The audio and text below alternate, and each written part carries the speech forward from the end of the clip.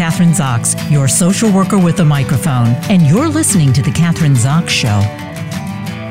Joining me today is author and journalist Reid Forgrave. His new book is Love, Zach, Small Town Football and the Life and Death of an American Boy.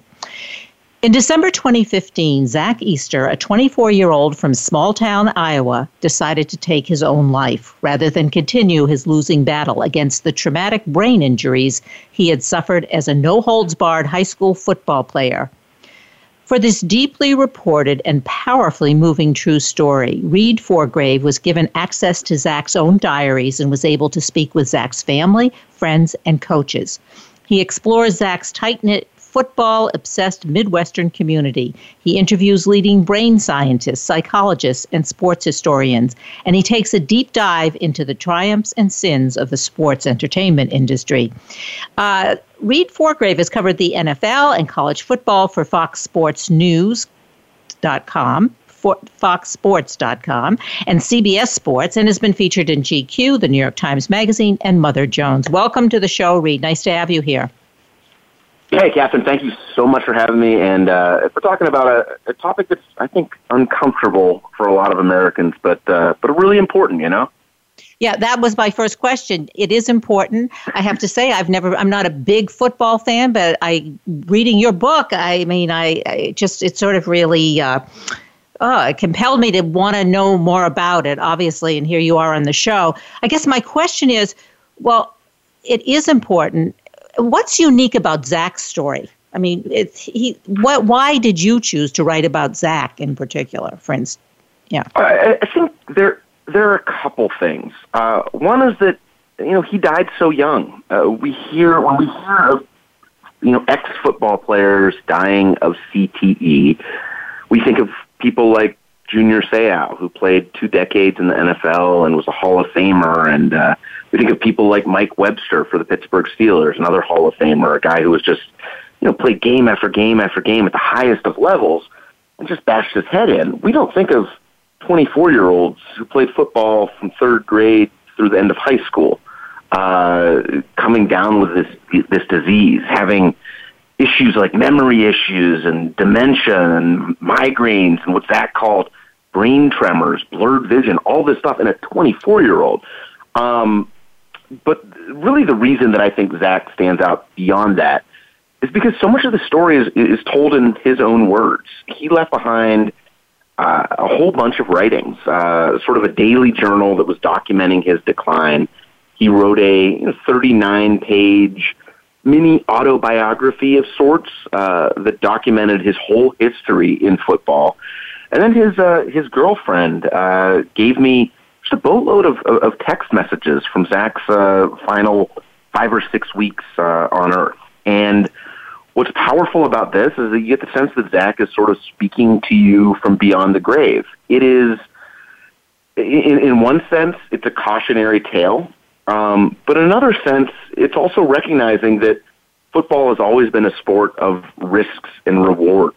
When you talk about football, risk and rewards, I think that's one of the things that I really liked about the book as well, because you really gave the history of football and how it is part of our culture and how it fits into our culture, which the book really starts off with that. So let's talk, and I want to just CTE, for those who don't know what CTE is, chronic traumatic encephalopathy, which is what... Perfect. Well pronounced. How's that? Well pronounced. Perfect. Yes, but we'll call it CTE, and that's what Zach suffered from. But going back, let's talk about football and before we get into Zach and what happened to him in the history and the interviews that you had, and also, as you say, his writings. But when did football start? When did we start playing football here in the United States?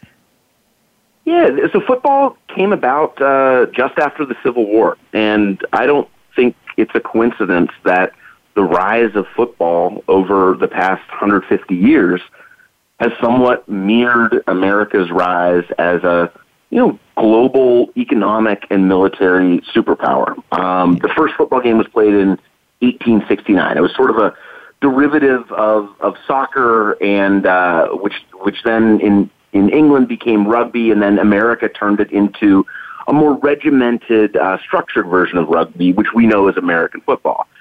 And if you think football is violent now, you should have seen football in the 1890s and the early 1900s. I believe it was 1905 when 36 players died on the field or shortly after.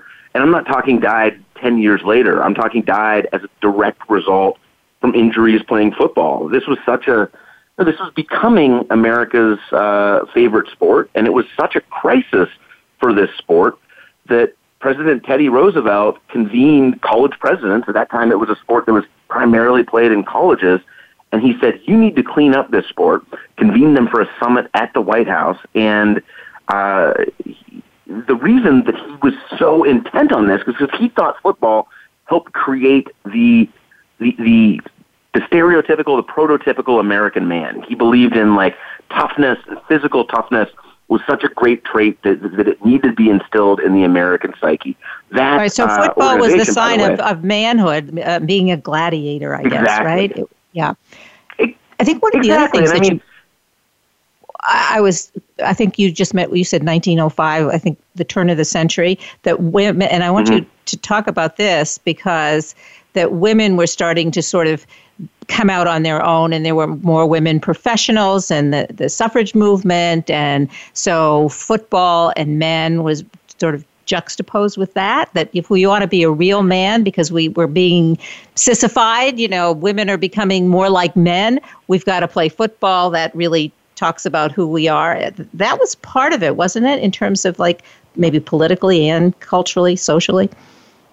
Yeah, so I mean, in the decades after the Civil War, America is industrializing. We're moving off the farm and toward the cities, and there's, people are working less with their hands. You're not going to fight a war as much to prove your manhood, and you're going into the cities, and women are becoming, it was almost seen as this like crisis of masculinity. So football was seen as sort of a proving ground where you could sort of retain that sort of masculinity. And that, I think, is why, especially the earliest versions of football were such a hyper-violent sport. And it's not like violence is a bug of football. It's a feature of football. It's something that we love about football. And when we talk about today, when we're reforming football, we do wonder, like, how much of that can you take out in the name of safety and still retain the sport that we love. But yeah, this was absolutely a reaction to all these forces that were seen as a sort of a threat to this traditional version of American masculinity. And football then began to replace baseball, which was, as you say in the book, I guess an afternoon pastime with your dad or your grandfather maybe, but it didn't have the excitement and the proof of manhood that baseball didn't, that football has. Yeah, I mean, I think when we use the word pastime, right, that's the perfect way to describe baseball. Right. You go to a baseball game and you spend 3 hours and you can have a conversation with your dad or your son and eat a hot dog and drink a beer. It's a pastime, but football has become more of a sporting religion of sorts. In that Will Smith movie, Concussion, which was based on a book by Jean Marie Laskus, who I quoted in extensively in my book. There's this part where they talk about football, and they say football owns a day of the week. The day of the week that the church used to own, now it's owned by the NFL. And I think there's so much truth in that. Whether it's Friday Night Lights, where an entire small town drives 30 miles down the road to battle the other small town, or whether it's Saturday morning tailgates on college campuses, or whether it's like wall-to-wall NFL on Sunday, you can't think of NFL, you can't think of football as a pastime because it's just so much more than that. It means so much more to American culture. Yeah, so let's fast forward now specifically to Zach's family in Iowa, a big football town, Drake University. I think that's where he graduated from. That's where my ex-husband graduated from. So I know the town well, Des Moines. Yeah. Where my wife graduated from, by the way. So a lot of ties really? there. Okay, so, yeah, all right. So we're to his family, the Easter family, and you go into the history of their family and what football meant to them. And you can sort of see, I was taken aback by Zach at age, in third grade was playing football. Was wanted to play or was encouraged to play or both? I mean, he was encouraged to play absolutely by his father. His father, loved football. It was one of his, biggest loves in life. He played college football. He coached for the small college in town. He became the defensive coordinator for all three of his sons when they played in high school. But it wasn't this enormous pressure. If you were an Easter boy, it was almost like assumed. You play football, you go hunting. This is part of what turns you into a man. And Zach, from the start, just fell in love with this sport. He was the middle boy of three. His older brother was bigger and faster and, frankly, a better football player than Zach was, went on to play college football. But Zach, even though he was smaller, he had this mentality that was, they refer to it as the Easter mentality in this small town. And it's like, rub dirt in it and take a lap, 3 yards in a cloud of dust. Like every old school football cliche that you can come up with, that was Zach Easter. He very much put his body on the line. And even though we look at that now and we cringe, right? We cringe at the idea that his mentality led to all these concussions over his, not even a decade playing football as a youth. That mentality was why coaches loved him. It was why he was such a valued football player. In football, you want that. You want to, have the player that sacrifices themselves. And that's the conundrum that I think coaches and parents are in right now. You still want that mentality, but you just don't want them to use their head. And it's really hard to take that completely out of the sport. I would say almost impossible to take that completely out of the sport. Yeah, and Zach started taking, I guess, initially steroids. As you said, his older brother was bigger and stronger, and he was smaller, and suddenly his body changed as he took these steroids. That was in high school? It was toward the end of high school. He was a guy who was somewhat obsessed with that masculine image, being the jock, being the tough guy, being the football player. He wasn't a jerk. Everyone loved Zach. He was the jock who was friends with everyone.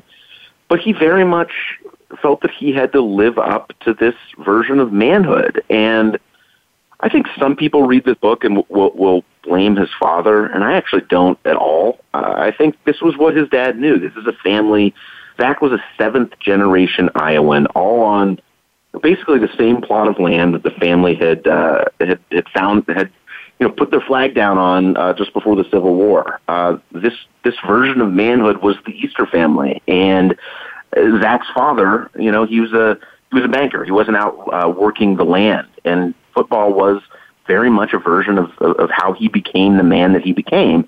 So he preached this to Zach, and Zach bought into it. All three of the boys bought into it. It's just that when you look back at it, you do kind of cringe, thinking, hey, there were all these moments where they could have protected their son, but at the time, this was in the early 2000s, CTE and the dangers of concussions, they really just weren't spoken about. It wasn't something that science was focused on. It wasn't something that the media was focused on. It certainly wasn't something that football coaches or players were focused on.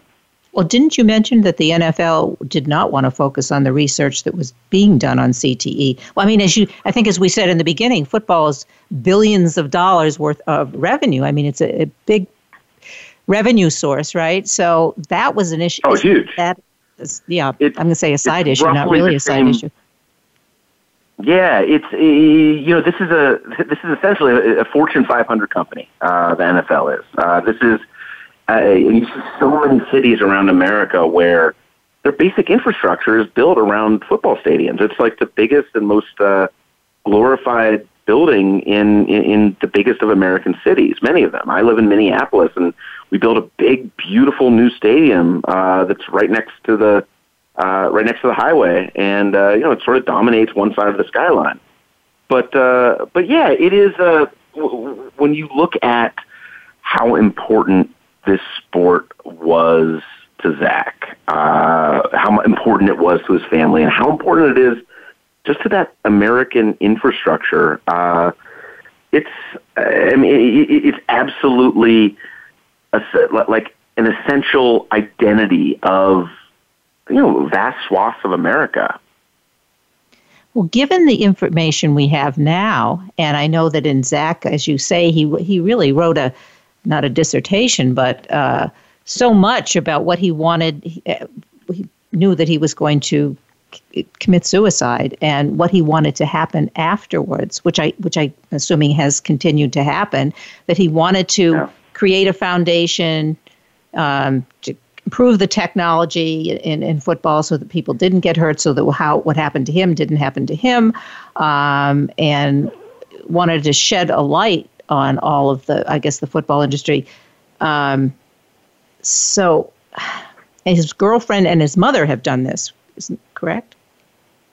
Yes, absolutely. First of all, going back to your last question, I kind of went off in a different direction. The NFL in the early 2000s was very much in this age of denialism, I'd call it. They have since righted their way, but they had doctors who were in charge of the spine and neck committee who were rheumatologists who had literally had zero specialty, zero expertise in this field. It was a joke. They wanted this problem to go away. The commissioner, in the very first time he was asked about this, and this was going back some 30 years, he said, frankly, I think this is a PAC journalism issue. NFL has changed. It has very much changed. They realize this is an existential problem for the sport, and they've done at least an adequate job of flagging those big hits, penalizing players, kicking them out of games, taking the head out of the game as much as possible.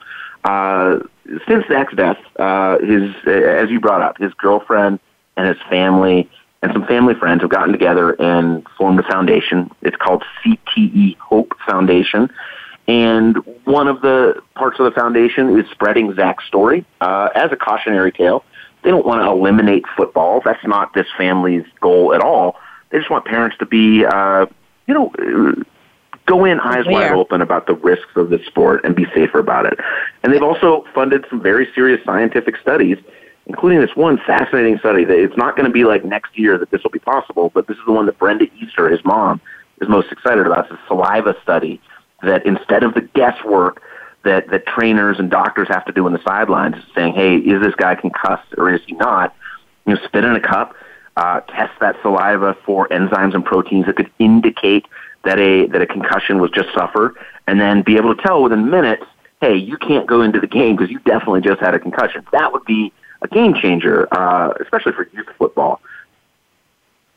But I guess and given all that, we're still back sort of into the context of where football fits into our culture, like that whole manhood thing. Like you said it, I think you just kind of mentioned it in passing. Can you still, feel that is this the big masculine sport, or is this the only way, or is this the way to express your masculinity, or is it not? You're not going to be able to do that when you have all of these, restrictions on how you can play. It changes. It's a game changer. Yeah, Zach's father is a really interesting character in this book, and when he talks about football now, he mourns his son's death. He feels so much guilt about it. The only thing that lets him be able to assuage that guilt is that he says, we didn't know in the early 2000s. We didn't know. He can kind of plead ignorance, just as all of us can during that time. But when he looks at football now, he doesn't. He's still a fan. But part of him wishes the sport were like it was when he was growing up. And by that, I mean it was tough, that it was the sport that he used to know. Football has become, in his words, it's become like a track meet, even though that is safer for people like his son, who blame football, at least in part, for his tragic demise. Zach's dad still mourns that the sport isn't that man-creating sport that it used to be. Now, is that completely true? No. Football is still, I think, the toughest of sports. You still have to face your greatest fears head on when you go on that field. You talk to college players, NFL players, they will say, every time I go on the field, I know it could be my last play. I mean, maybe it's demented that I'm still a football fan despite writing this book and knowing all the danger of the sport, but I am. And on Sundays, in the fall, I'll go watch football. And it's almost every weekend where you see a player get carted off the field with a devastating injury that ends their season immediately. And what are they doing when they're on the cart, being carted off the field? Are they crying? Are they? Generally, they're not. They're putting their fists up in the air. They're saying, "I am tough." They're holding back the tears. They're encouraging their teammates, "Fight on without me." It's so militaristic. Is it toxic masculinity? Yeah, there's plenty of that in it. But is there something traditionally masculine that I think is valuable in this high-minded idea of fight through your pain, try to accomplish a greater goal? I think there is. And when we focus so much on the negatives of football, I think it can be easy to miss that a lot of millions of American boys over the decades have used the sport to help turn them into productive young men. Well, maybe a part of that could be because Zach, as you write about him, I thought as a mother of 3 boys and 3 grandsons, feeling very sad that he had to lie to the doctors and to his coaches when he did feel sick, when he did feel so terrible and felt that he couldn't tell the truth. It maybe put some, that may have been a masculine thing to do, to be able to admit whatever it was that was bothering him and sort of mitigated some of this. I don't know, but I found that very, very painful. I mean, he was. If there was one thing that if I could go back in time 15 or 20 years and change something about the culture, it's as simple as talk about it, be honest. I think that sort of stoicism needs to go away, whether it's, whether it's on a football field or whether it's just like a man has to be a man, keep his head down and bear through the pain. Well, you know what? Like talking about things, going to therapy, talking to your coaches, talking to doctors, that can be an important way of, not just getting in touch with your feelings, but like being a more productive member of the society, being a better member of the team by being fully healthy. And I think that is something that is slowly creeping into football culture. And let's be honest, if we're talking about football culture, this is often kind of like a red state versus blue state mentality, rural versus urban. I think that's true. And we only have a couple minutes left, and so I just want to add, because I grew up in the Northeast and went to Boston University, and hockey, we were the number 1 college hockey team. And I never got into that, going to football games, but that same feeling that you're describing and watching these hockey players, which is an extremely dangerous sport and nasty. Oh, yeah. And I could get into that adrenaline rush, and I think that connects me to this more than anything. That's all, because that also is another one of those sports where you can wind up seriously hurt, obviously. But it's a really good book. I just, a minute left. So tell us, Reid, where we can buy the book online, bookstores everywhere. I downloaded the book. Yeah. You can get it everywhere. You can even get a wonderful voice actor to read it to you on an audiobook. I would encourage people, if you're interested in this book, buy it from your local independent bookstore. Go to bookshop.org, which can connect you online with your local independent bookstore. If there's one thing I'd want people to know about this book, is this book sad? Yeah, it's tragic. And it's obviously about an important issue. But I don't think it's this one never-ending, death spiral. I hope that when people read this book, they feel deeply connected to humanity and deeply connected to a character in Zach, who, yes, he died too young and he died tragically, but he has an important message that he wants to share. And he was a lively, beautiful young man. And I hope that human connection is really what people take away from this book, on top of the cautionary tale that his tragic death symbolizes. Oh, great. That is well said. And also, I just have to add, you should be the one to read the book. You've got the voice for that. You'd be the one to do. And I'm serious. I would never say that if I didn't mean it. But let's get a professional. Well, you sound like one. Anyway, Reid Forgrave, thanks so much for being on the show today. Great. Thanks for having me, Kathryn. I appreciate it. I'm Kathryn Zox, your social worker with a microphone, and you've been listening to The Kathryn Zox Show.